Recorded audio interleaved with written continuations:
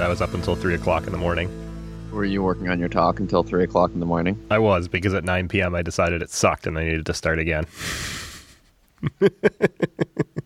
Called it. Yeah. It didn't. Not the talk sucking, the reason that you were up all night. Yeah. It doesn't suck. It was just like, I thought of a better way to present it. And I was like, well, I still have time to fix this. You do. You still have a week. Less than a week now. I'm going first thing Tuesday morning. Oh, right. It's Wednesday. Yeah. All of my preparations are complete. Stickers have shipped. Onesies will ship soon. Nannies are confirmed. Nice. You know, all the usual pre-conference preparations. Stickers, t-shirts, and nannies. Oh, my. Nicely placed.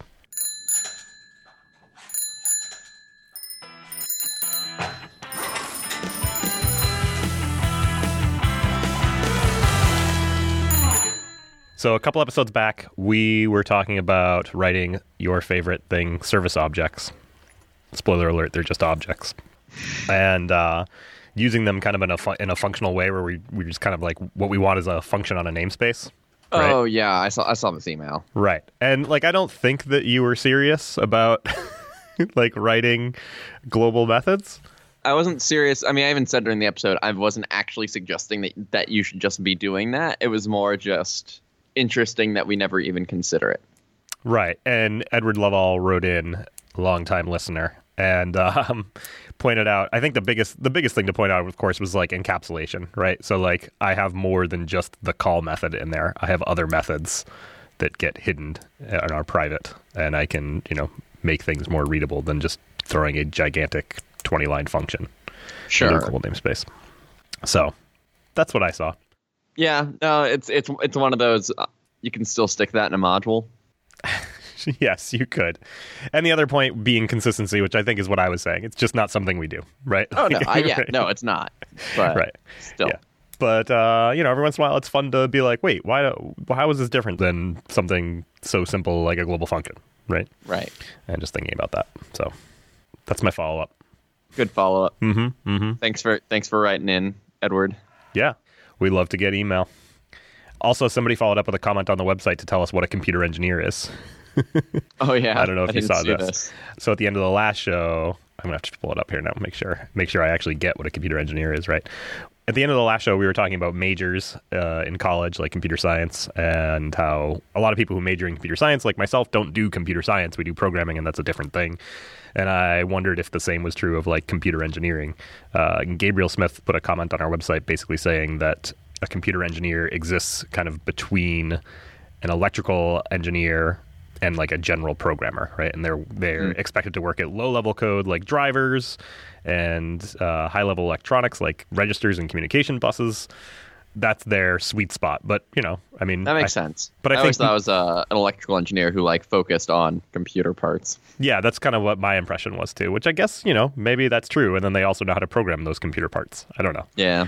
I'm sure they take some electrical engineering classes. But the point stands that like none of the computer engineering majors I know do anything different than what I do. Right. Right. Web apps or line of business applications or things like that. Well, presumably those are people who have software engineering degrees or computer science degrees. Those people have I'm saying they're kind of in the circles I run in anyway. The people who have computer engineering degrees are not doing different work than I am with my computer science but degree. They are actual computer engineering degrees. Yeah. Yep. Oh, okay. Yep. So anyway, I don't know how that speaks to our point of the last episode, but a number of people did have reached out and said like they feel similarly about apprenticeship opportunities and college in general and things like that. So I think a lot of people feel those things as well. Did you remember what you wanted to talk about, Sean? No, I've been doing a lot of helping people prep their talks and feeling good about not having to give a talk for like the first time in ever. I realized this year that like this will be my third straight RailsConf doing a talk, which is, I'm pretty happy with that. But, maybe next year I can help somebody do a talk. One thing that is interesting about this talk that I'm preparing is it's got more code in it than like I did the code review talk, which didn't have, I don't think, any code in it.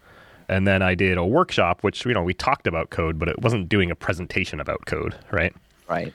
And this year, I'm doing a talk with a lot of code slides. And as I was preparing these slides and thinking about, like, okay, I want them to look nice. I'm using DeckSet because it's easy and they come out looking decent. And I can quickly switch between color schemes if the colors are a problem, and display sizes if it turns out it's actually 4:3 and not 16:9, like happened in Atlanta. So I'm using that, and I'm trying to make this all look nice. But then in the back of my mind, I'm thinking, like, when you do a thing at RailsConf, they give you an honorarium. And as a condition of receiving that honorarium, you have to, like, post your slides somewhere.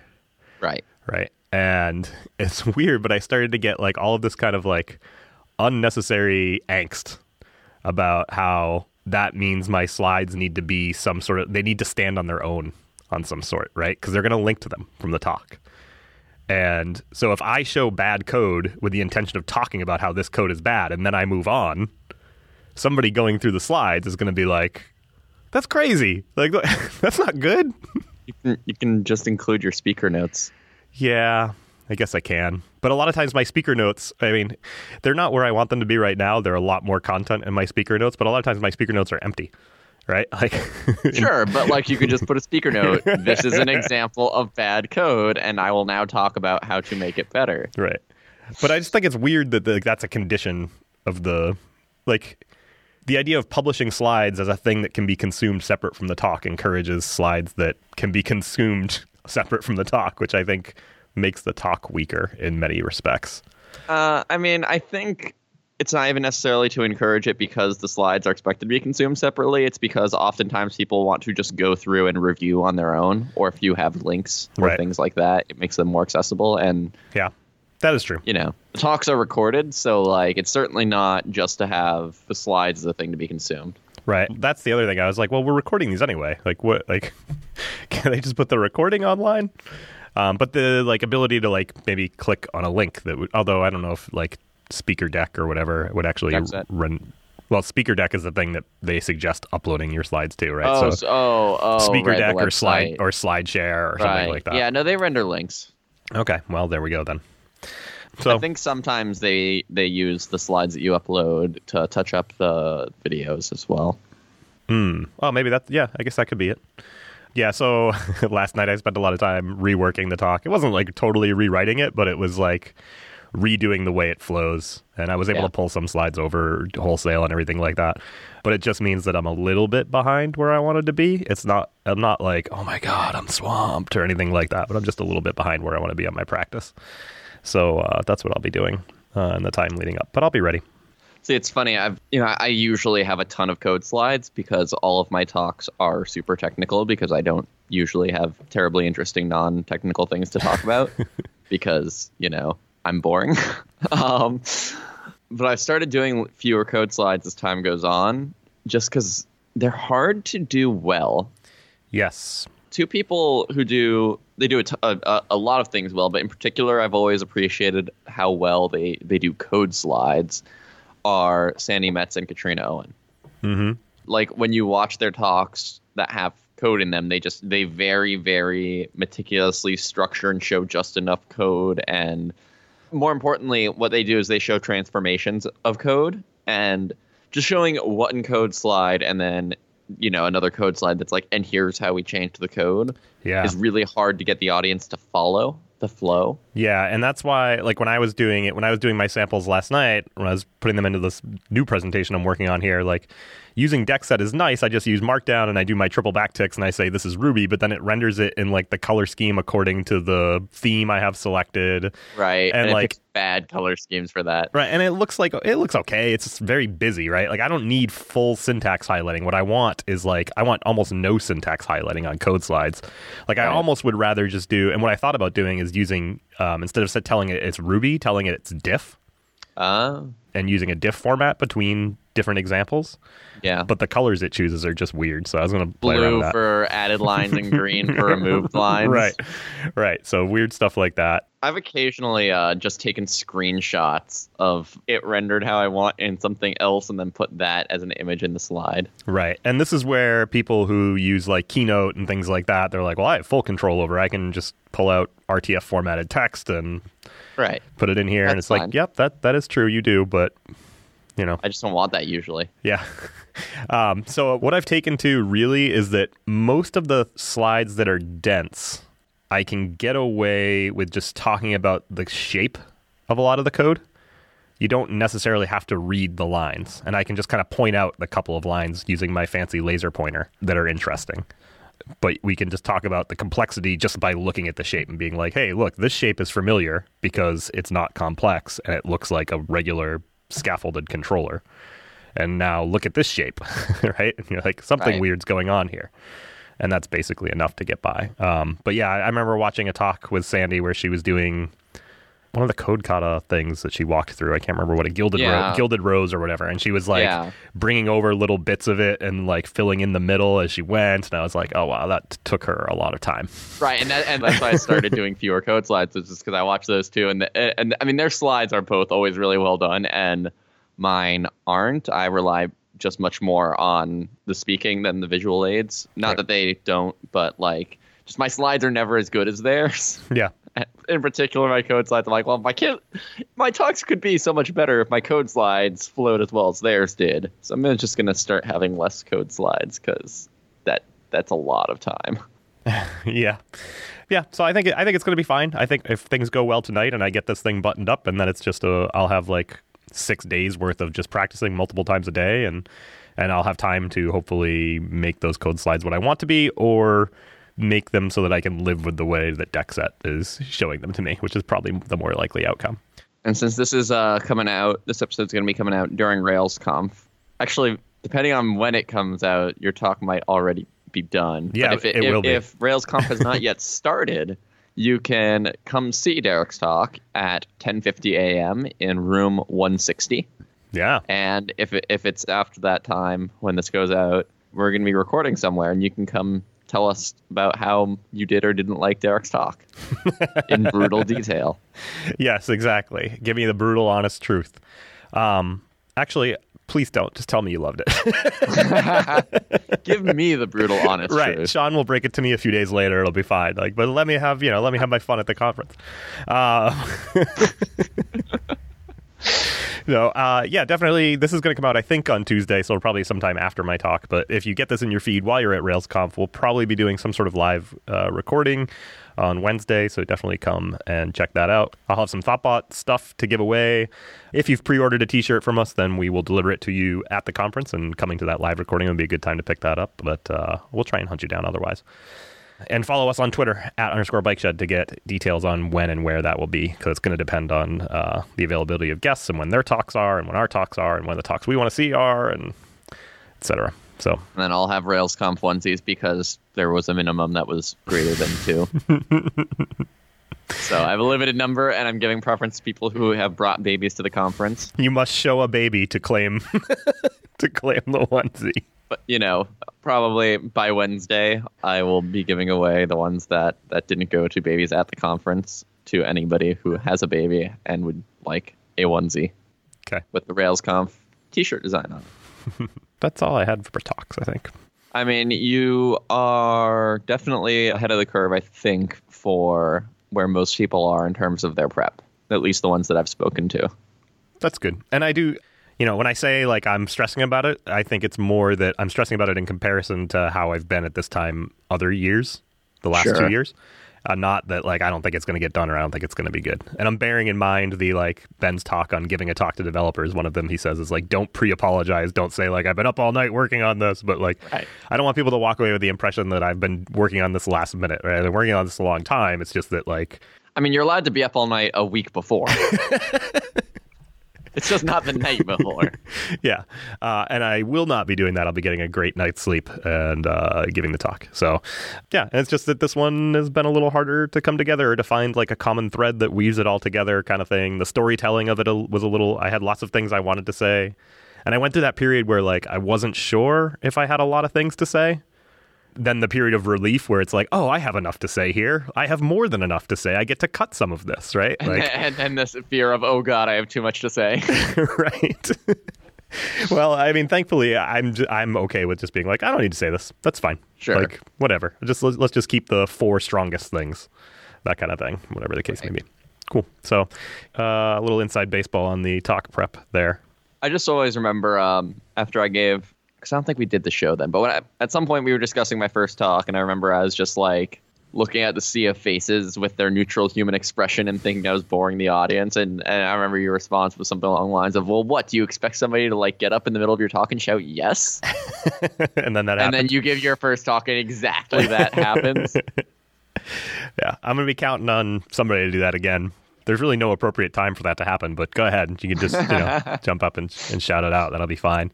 I'll wait until you have the slide that's like, and look at this code with as you're about to say how terrible it is. I'll just go, yes, that's my code.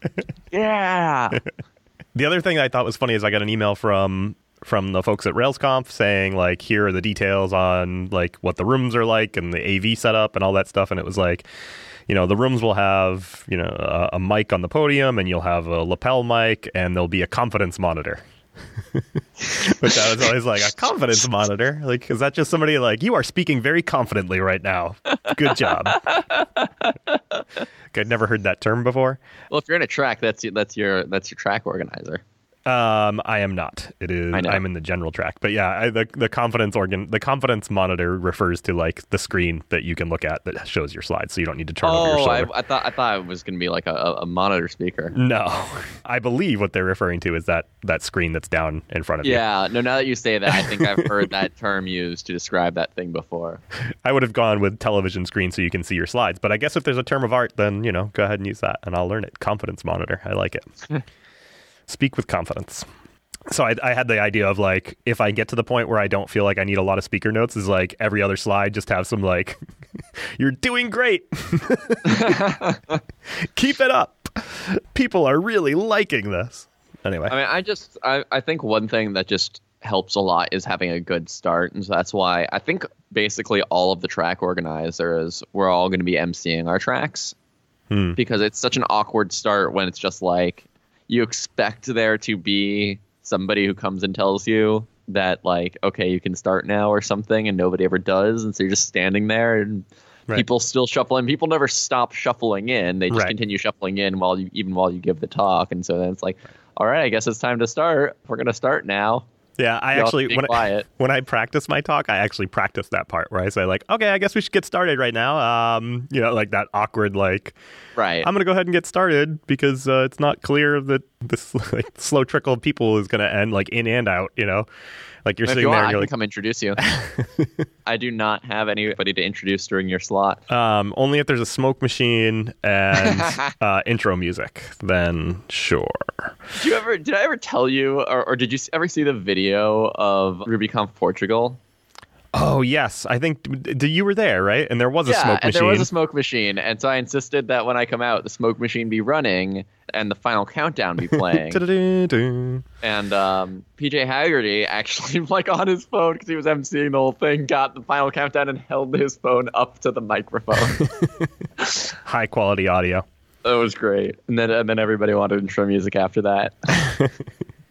Anyway, I'm making it a point to introduce each of the speakers in my track just because I think it helps to have somebody else do the awkward let's get started, and not having to do that improves your confidence when you're giving a talk. Are you getting the intro from the people? Are you like asking them like, what do you want me to say about you? Or are you just going to be like, this is Kate and she's a developer here and she's going to talk to you?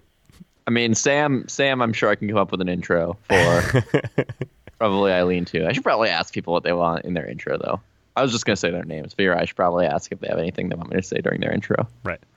They may also already have a small intro planned, and then you're going to throw them totally off. Well, I hope not. I hope not, because they know that I'm going to be introducing them. Okay. All right. Get up there and be like, yeah, like Sean said, I'm Kate, and the first 3 slides of my presentation are about like where I work and the title of my talk, and that's already been done. So, but even if that happens, right? That's the thing, like, I've talked to Ben about this before, too. Like, if you get up there and, like, you pull up a slide and you're like, I already said all of the things on this slide the slide before or 2 slides ago, Just or skip over. just skip it. Be like, oh, we covered this. Bang, bang. Skip it. Yep. Next. And don't worry about it. Anyway. Advice for anybody else doing a talk at RailsConf or anywhere else. Let's take a quick break to talk about today's sponsor. SparkPost is the robust cloud API for apps and websites to send and receive email. Built on AWS, it's the world's most reliable and fastest growing cloud email service provider with offerings that range from free, self-service startup accounts to sophisticated enterprise support and services. With developer-friendly, enterprise-grade features using SMTP or combined with your language of choice, SparkPost's Email REST API makes it easy to embed transactional email and analytics into any app or workflow. SparkPost's high-performance email infrastructure is the only cloud auto-scaling platform with burst rates backed by comprehensive uptime SLAs and is trusted by the world's biggest senders to deliver unmatched uptime and resilience. From its amazing REST API to industry-leading deliverability to deep analytics, there's never been a better way to build and send email. Try SparkPost and send 100,000 emails a month for free at pages.sparkpost.com/bikeshed. That's Bikeshed, all one word. Our thanks again to SparkPost for sponsoring today's show. There's a email I got from like the people who do, I booked the nanny through the same people who are doing the on-site daycare at the conference, and they emailed me asking to leave like a review. And so like, here's the link to write a Google review. Please click on the word Google below. And it says Google in all caps, and then right below, on the next line, it's Google in all caps, but for some reason in Comic Sans. The rest of the email is not in Comic Sans, but that line is in Comic Sans. Also, they have yet to render any services. So what are you supposed to be reviewing? Oh, no, they have rendered their service. They have paired me with a nanny. Okay, the nanny does The not nanny work doesn't for them. work for them. Okay, I see. Yeah. But still, you're not really capable of reviewing that service until you're like... The nanny. Yeah, It's the nanny a question was- of how good the nanny I got from them. Right. The nanny is a reasonable person to have watched my child. Yeah. And didn't kidnap the kid. Oh, God. You know. That's my main benchmark for review, was not kidnapped. I got the baby back. Yep. 10 out of 10 would hire again. That can be my review. I got my baby back, baby back, baby back. Sorry. Dad joke. All right. I want to take a minute. I have something that's been bothering me on my current app. And on a lot of apps, really. Oh, God, this is my fault, isn't it? No, it's not a Rails thing. Oh, okay. Perfect. It's just a web thing. Okay. And I don't know what to call it because, modal dialogues, right? Yes. That term isn't really, I don't feel like it applies to a lot of what I see on the web because like when I hear modal dialogue, I think about like when you're using a desktop application and a dialog box comes up and you cannot do anything. Like you can't close it, you can't interact with the background window, you can't do anything until you do whatever that modal dialog box wants you to do, right? Sure. On the web, it's more for like user input. Like you click something and it needs more data, so it opens up this modal input box, right? This modal dialogue, or I guess. I mean, nowadays, really, it's here's an ad that you Right. didn't ask for. Setting aside that, right, and looking at it just in its use in like applications, not in Sure. like you went to a blog post and it popped up this thing that said like, give me your email address for subscribing to our newsletter, that kind of thing. Right. Like setting aside automatic popover type things. So like you click in here and it's like, oh, to complete this operation, you just clicked on a button, and to complete this operation, we need a couple more bits of information. So just fill in these little bits of information and you're on Right. your way. And for whatever reason, like designers really love, or some designers really love this pattern. And as a Yep. developer, it's awful. There's Yes. all sorts of problems with it, which we can get into. And as a user, it's not super nice. There's all sorts of hangups there we can get into. And like the developer part of me is just like, it's a nightmare because you may like, we have parts in this application that render a modal from inside something that's already a form, right? And some of them need the context of the thing that they are inside of, right? So you have to, You need the form to be populated with what was in the with what was entered in the modal dialogue. right? Or maybe in this case, like when you submit the modal dialogue, you're still submitting the form underneath. You're just doing it with some additional information. Like one of them is like if you try and deactivate So if you try and deactivate somebody in the system, and then you click save, a modal dialog pops up and says, I guess it's not really modal, a dialog pops up and says, you have to tell me why you're deactivating this person, right? And you have to supply that information, and then you click continue, right? So that has to go, either that modal and that form lives outside of the underlying form, and when you submit that modal, it writes back to your original form and then submits the original form. Mm-hmm. Or you render that modal inside the form, and its inputs are part of the form. And that's the easier way to do it, right? Maybe. From a CSS point of view, that does not seem easy. Right. The typical place you do is either at the end of the body or at the beginning of the body is where you you do content for modal, right? Right. And you render the modal in there. Which makes sense because it has to cover the entire body. Right. And you have to be careful not to have nested forms because that's not valid. Right. So you have to take care where you put your modal, basically. And depending on where you put it, you can break layout and things like that. I'm kind of with you on the place you put your modals don't. The place you put your modals don't. New page. How about that? Right. So and then as a developer also, it becomes hard because it's okay, so what happens if they submit that form and then there's a validation error on something that was in the modal? Right. So if I'm doing server-rendered HTML, I just re-render the original page with the modal closed. So now I need to come up with a way to re-render the original page and, do I need to pop that modal again? What if there's a validation error for something both in the modal and not in the modal? Correct. At the same time. You have no way to display both errors to the user simultaneously. Right. Also just really annoying during say CSS development or something like that, where you're trying to get the styles right and you have to go through multiple steps to get that modal to open again so you can look at it again. Well, that's only if the modal's rendered with JavaScript. Right. You can do CSS only modals where basically the modal's open by having a hashtag thingy at the end of your URL, and then there's only one step to get the modal open because you just have to go. Depending on when that modal gets revealed to you, right? It's revealed no matter what, as long as that hash is in your URL. No, I mean, right. That's doing it. That's good. That's a good point. But you might need to provide it some context by first clicking on the item that you're talking about, right? And then if there's JavaScript involved, basically, then yes, you need to go through this dance, regardless of how you're showing it. If you're using JavaScript to populate it, but then you're using CSS to show it, that JavaScript still needs to run. Right. And just not being able to just refresh and have the thing be what you want it to be. So those are the reasons as a developer, I really, really dislike them. And then as a user, I dislike them for almost all the same reasons, right? Just show me another page. And then when I'm done, bring me back to the page I was on. Right. That's totally fine. They break navigation.